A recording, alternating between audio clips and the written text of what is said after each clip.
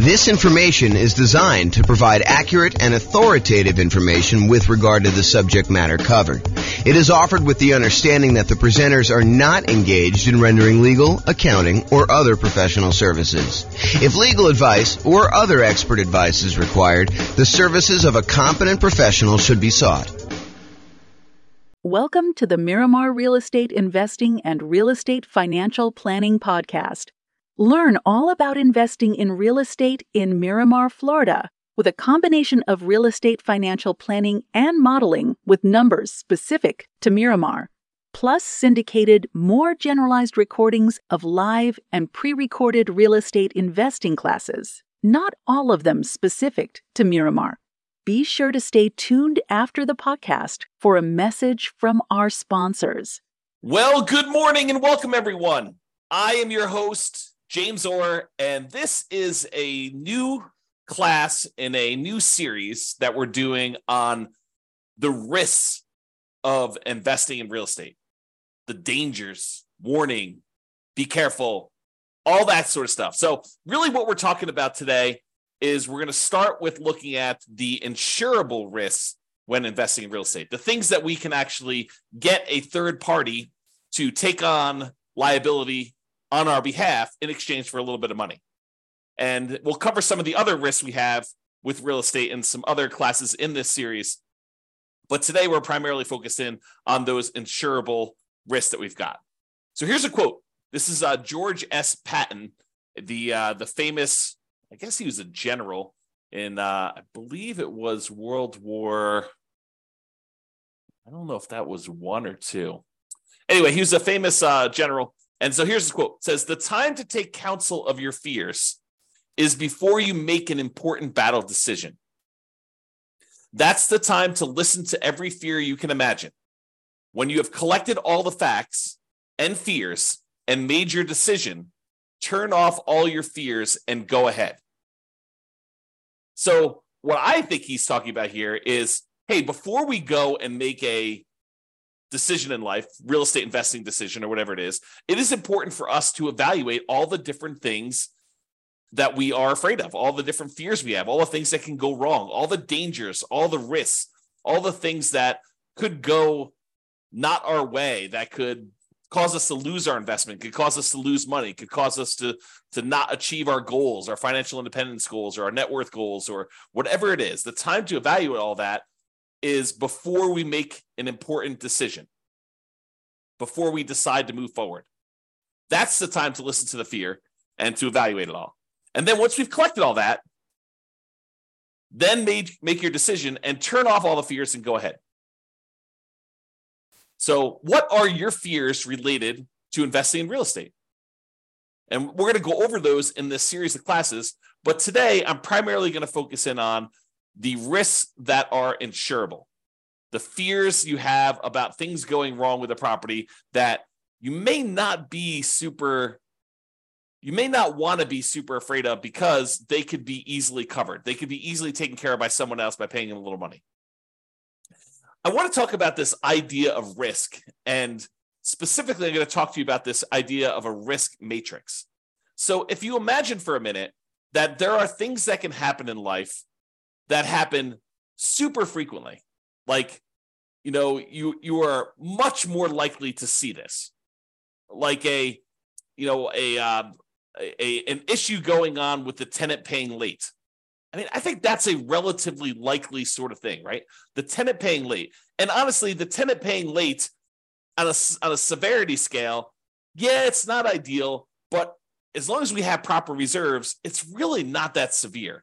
It's not like the end of the world. It's not going to, them being late one time is not going to derail us from achieving our goal. So there's a likelihood component, how frequently things happen, and then a severity component, how severe it is, how far of a setback, how large of a dollar amount are we talking about, how large of a dollar amount that's going to impact us.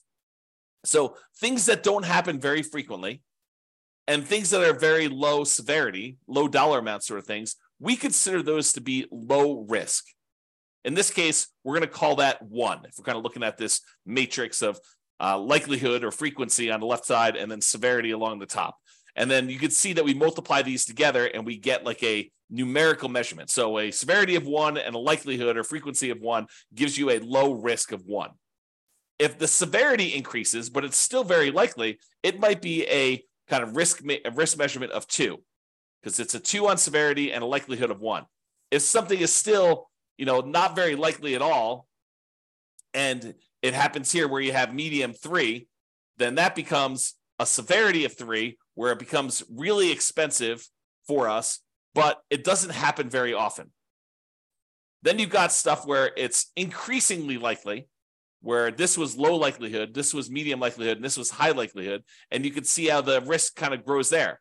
Really, the danger zone, the highest risk for us, are things that are very likely to happen and very severe when they do. That's risk number 9 here. And so, something that is likely to happen very often and is a high dollar amount, those are the riskiest things for us to think about. So let's talk about insurance now. You could pay money to a third party to take on some risks on your behalf when investing in real estate. These can be risks where they happen infrequently, but can be very expensive when they do happen. For example, your house burning down. Is it possible you could have a house completely burned down? Yes, absolutely 100%. Is it really expensive if you have an entire house burned to the ground? Not just like a small kitchen fire or something like that, but where the whole house burns to the ground and it's a pile of ashes and rubble at the very end.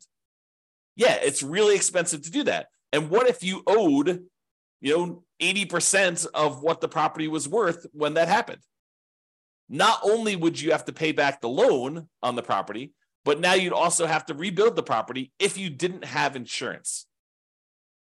But there are companies, insurance companies, who are willing to accept your payments to protect you in case that unlikely event happens and you have a catastrophic loss, or if you even have a small loss, right? They'll cover small fires, but they'll also cover these large fires. And the way that they can do that is they can look at the overall risk profile of what are the chances of a house burning down.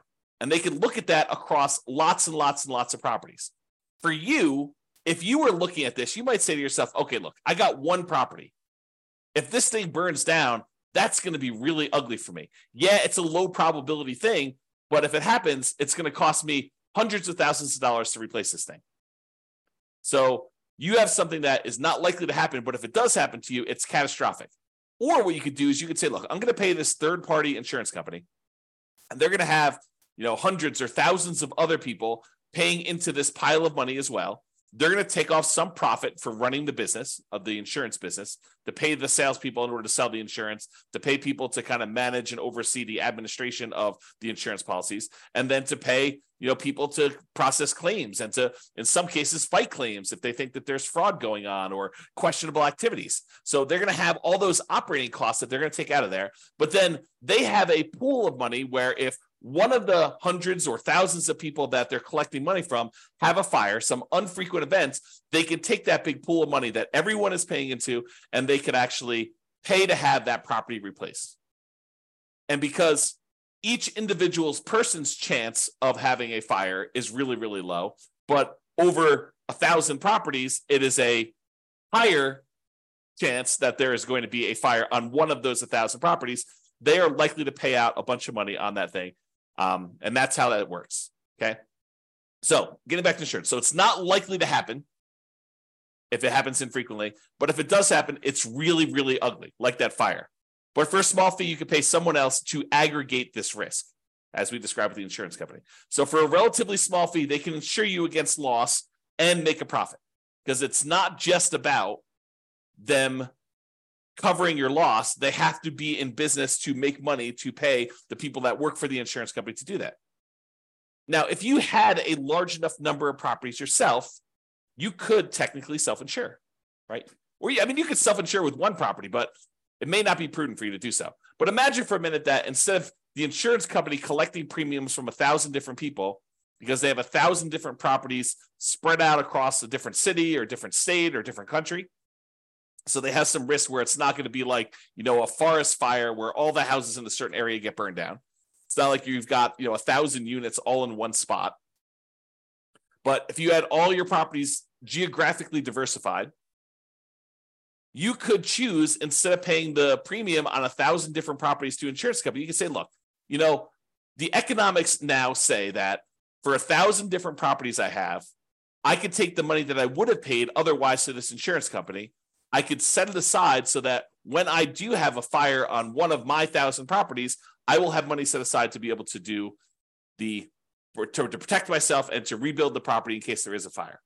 So you could self-insure. Now, I'm ignoring for a moment here that if you get a loan on the property, the lender is going to require that you provide proof of third-party insurance. In most cases, they will not allow you to self-insure. And I'm ignoring that fact.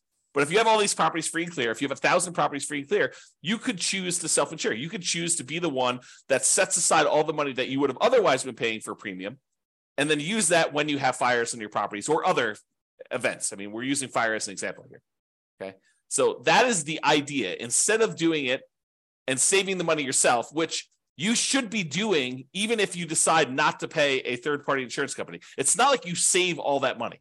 You save some of it. You save some of the profit that you'd otherwise be paying the insurance company. But then you have to take on that role. You have to kind of put the money aside, invest the money, have it in a safe, secure spot where it's available if you have an emergency. You need to manage that oversight. You need to make sure that you take care of estimating the amount you should be setting aside and coordinating all that stuff. So you don't actually get rid of those roles. You would have to provide those yourself if you decide to self-insure. Or you could pay an insurance company and all those roles are taken care of for you by a team of people that are doing this. Okay? There we go. So let's talk about what the insurable risks are. So these are the most common insured risks. We mentioned one already, the risk of fire. So some people are concerned, what happens if I buy a rental property and the house burns down? Well, you could buy insurance where the insurance company will cover you in case you have a fire on the property. And it's relatively inexpensive. For the fact that you could have to replace a $400,000 property, you might be able to get fire insurance for, $1,200 a year. It's going to vary a little bit depending on market and what else they're covering and things like that. But they can insure you in case your entire property burns down for about $1,200 a year. The chance of it happening is low, but when it does happen, the chance of a large payout is definitely there. They could have to spend, more than the amount of money than they collected in order to deal with your fire. Similarly, lightning damage. That's another commonly insured one where they will cover damage caused by lightning. Or another commonly insured one is hail damage, where you have hail coming down and it damages your roof, it reduces the lifespan of your roof, or damages the paint, or breaks windows, or breaks plastic, or damages wood on your property. You can have severe hail damage, and you can have that covered by an insurance company. Insurance companies will often also cover theft.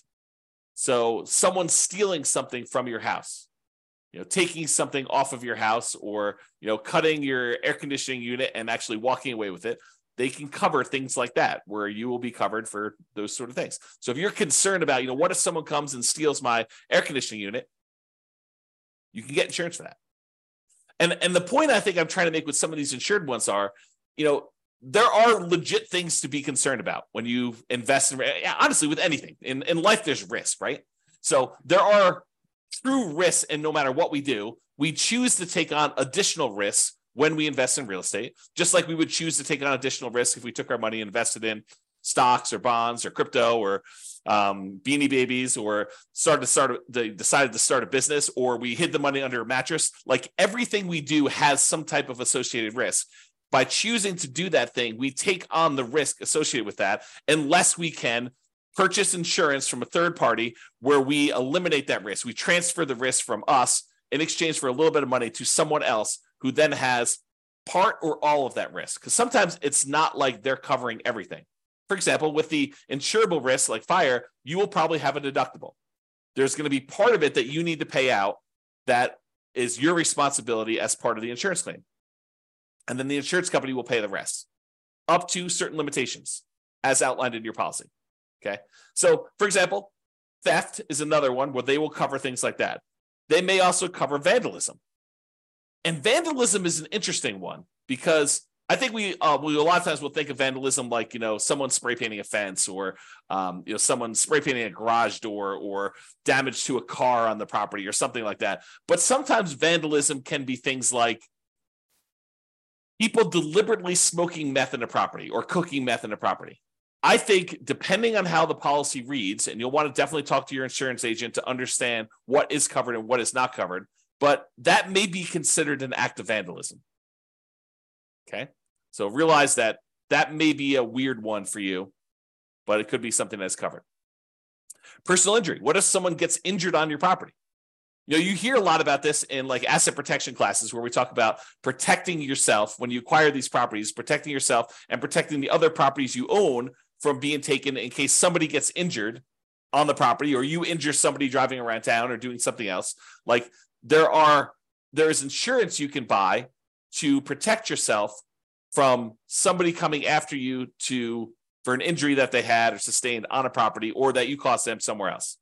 So personal injury. And then liability. If you do something wrong that was not intentional or deliberate, but it was accidental, there is insurance that you can get that covers some additional liability there. Okay. And I'm not an expert on insurance. You really need to go talk to your insurance agent to understand like what is covered and what is not covered. Don't go to them and say, but James told me that it works this way. Understand that what your policy says, what is written in your policy is going to be what is covered. And get clarity from your insurance agent. That's part of what you're paying them for, is to help you understand what is and is not covered. And ideally, you want them to give you their opinion in writing so that you have it written down somewhere in case it ever comes up in the future that you need to have some type of discussion about why something is or is not covered when you thought it was. Okay, so those are probably the more commonly insured risks: fire, lightning, hail, theft, vandalism, personal injury, liability. Okay. Now, there are some less commonly insurable risks. For example, loss of income.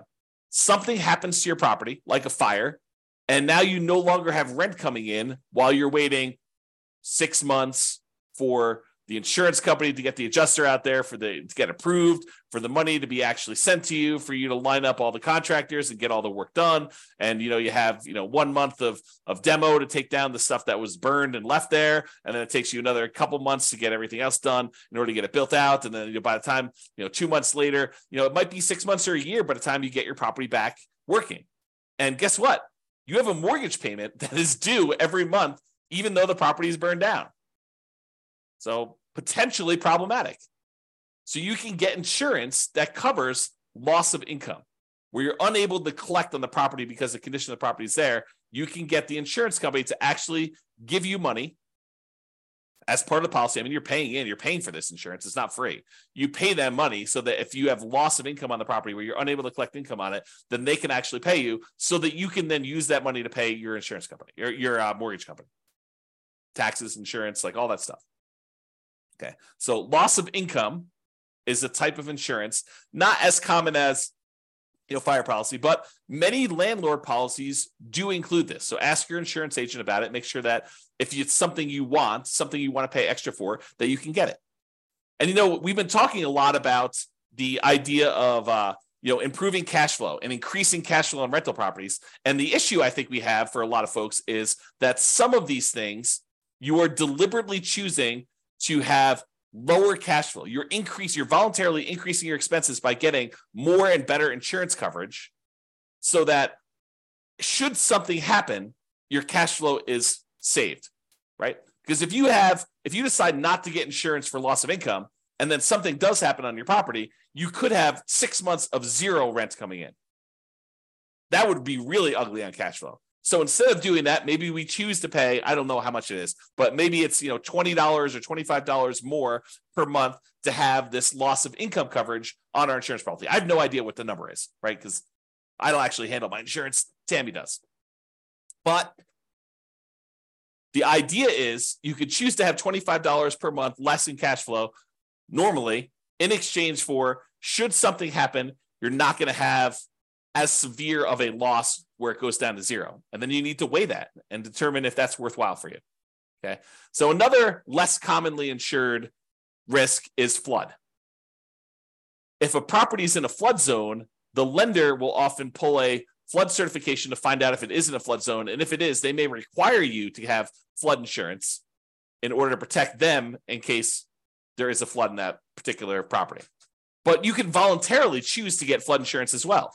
It's not that if the lender doesn't require it, I don't need flood insurance. That's not true. Just because your property isn't in a, federally recognized flood zone, I'm using that in quotes, right? Like it shows up on the map as a, 100-year flood zone or 500-year flood zone or whatever the numbers are. Again, talk to your lender if you need to understand the details, because I just understand the general idea. But if you were in a flood zone, the lender may require it, but it doesn't necessarily mean just because you're not in a flood zone that you can't have flooding. There are times when unexpected things happen and you could have flooding in a different area. And flooding is not always defined in a way that you might think. It could be water running horizontally in some form or another. So, imagine you have something happen to a house next door and, it over time kind of like has this major problem. And then there's a massive release of water from that thing, like a pool or something. And then that pool actually floods into your yard and there's horizontally moving water. That could be considered flood. You'd have to read the definition and understand what is covered and what is not covered. It's not necessarily water from a river that is overflowing. So realize you can get that as a separate policy. It is not only when it's required by the lender that you have to get it. You can choose to purchase flood insurance separately. Some other less commonly insured ones, earthquakes. In some markets, that's really important. Where we live, hardly anyone gets any earthquake insurance. Hurricanes or tornadoes. Don't get a lot of hurricanes around here, but in a lot of markets, you get hurricanes. And tornadoes, probably get some tornadoes here, especially on the plains. But you could purchase those as additional insurance. You can get insurance to cover if somebody cooks or smokes meth in your property. And you can test the property for meth before you make your purchase. And you could test it after each tenant moves out. Now, is it practical to do that? What's the cost of a meth test? To get an industrial hygienist in there in order to test to see if there's meth showing up in the property. I don't know. Could be a couple $100, could be $1,000, could be $2,000. Depends on the type of test and what they're doing there. So is it practical to do that after every tenant moves out? Probably not, but maybe in your market, maybe for the types of properties you're doing. But what are you going to do if it does test positive? You're going to keep their $800, $1,200, $2,000, $3,000 security deposit? Might not be enough to cover you for the meth there. So may want to make sure that if you're concerned about that you can get insurance and that it does cover that. Now, does every insurance company have to offer you all these insurance policies? Do they have to insure things like fire? No, but I think most of them will. Do they all have to cover things like meth? No. Can you possibly purchase additional coverage for things like meth? Yes. Might you need to go to a additional third-party insurance company to get that additional coverage for meth? Maybe.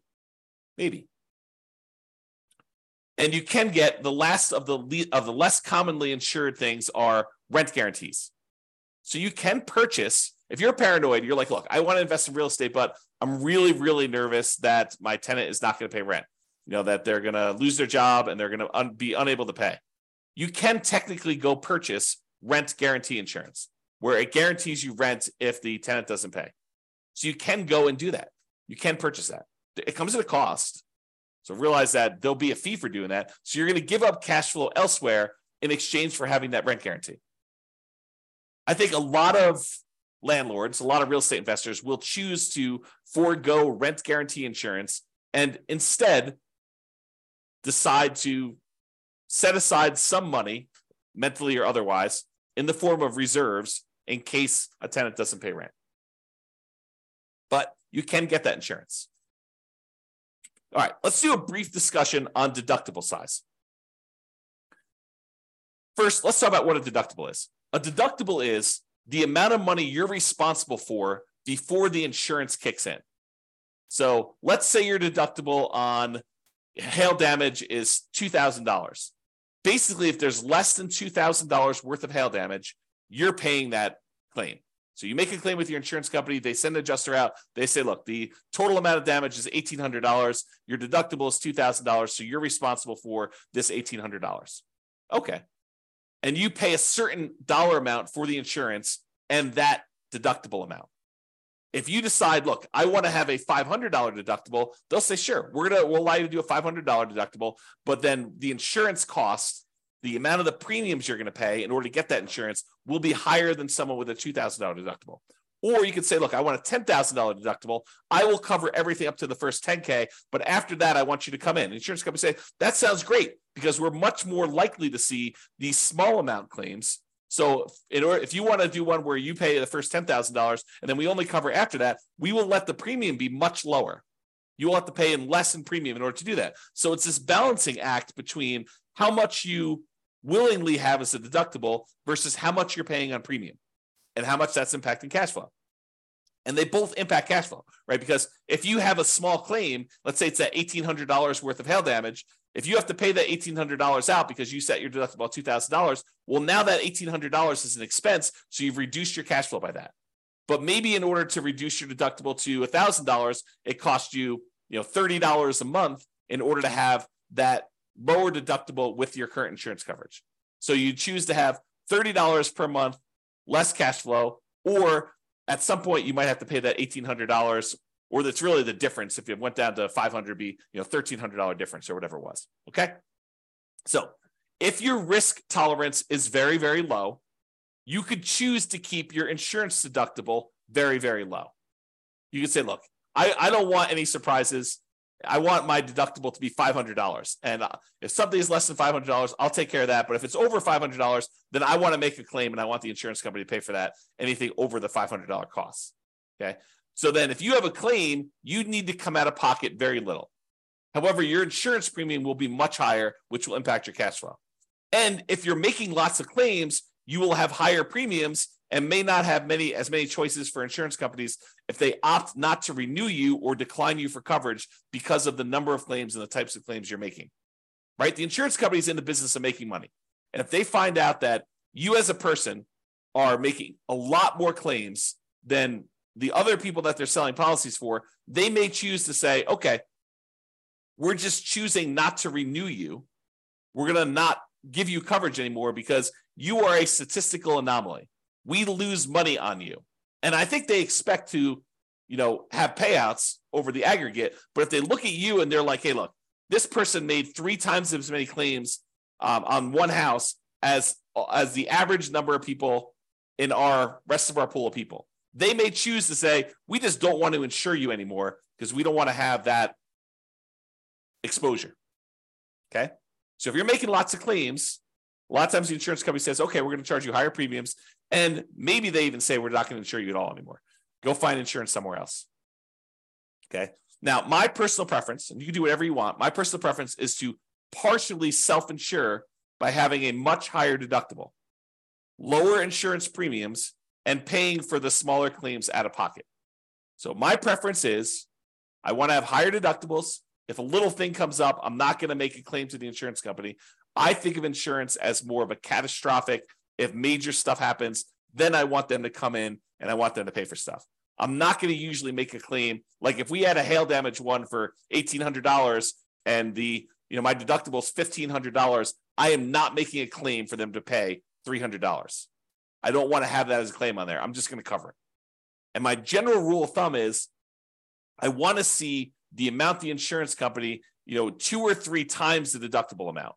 So if it's $3,000 worth of hail damage and my deductible is $1,500, then maybe I'm making a claim.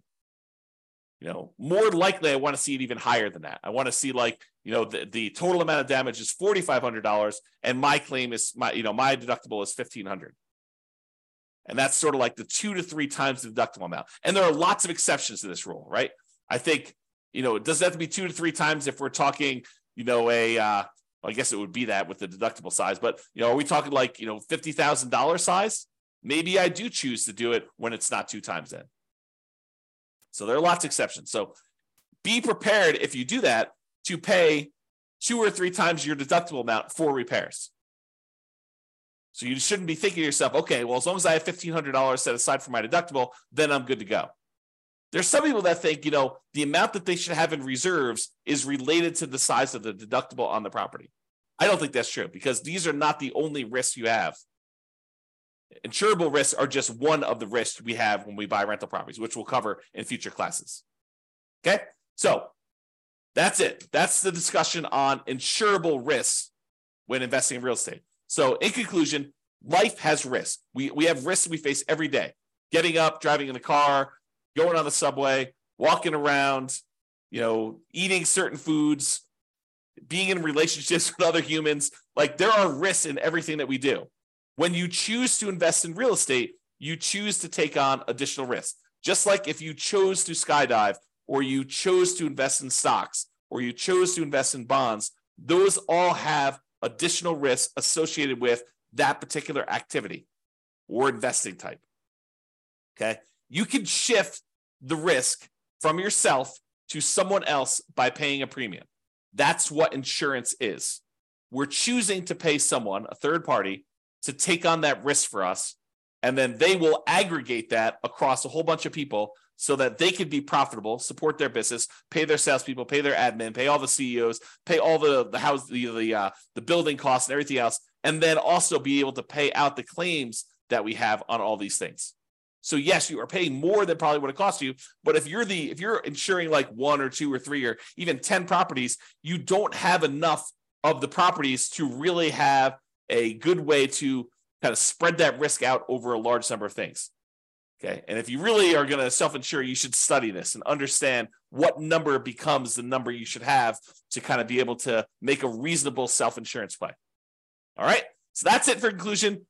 Have a great day, everybody. I will talk to you all tomorrow.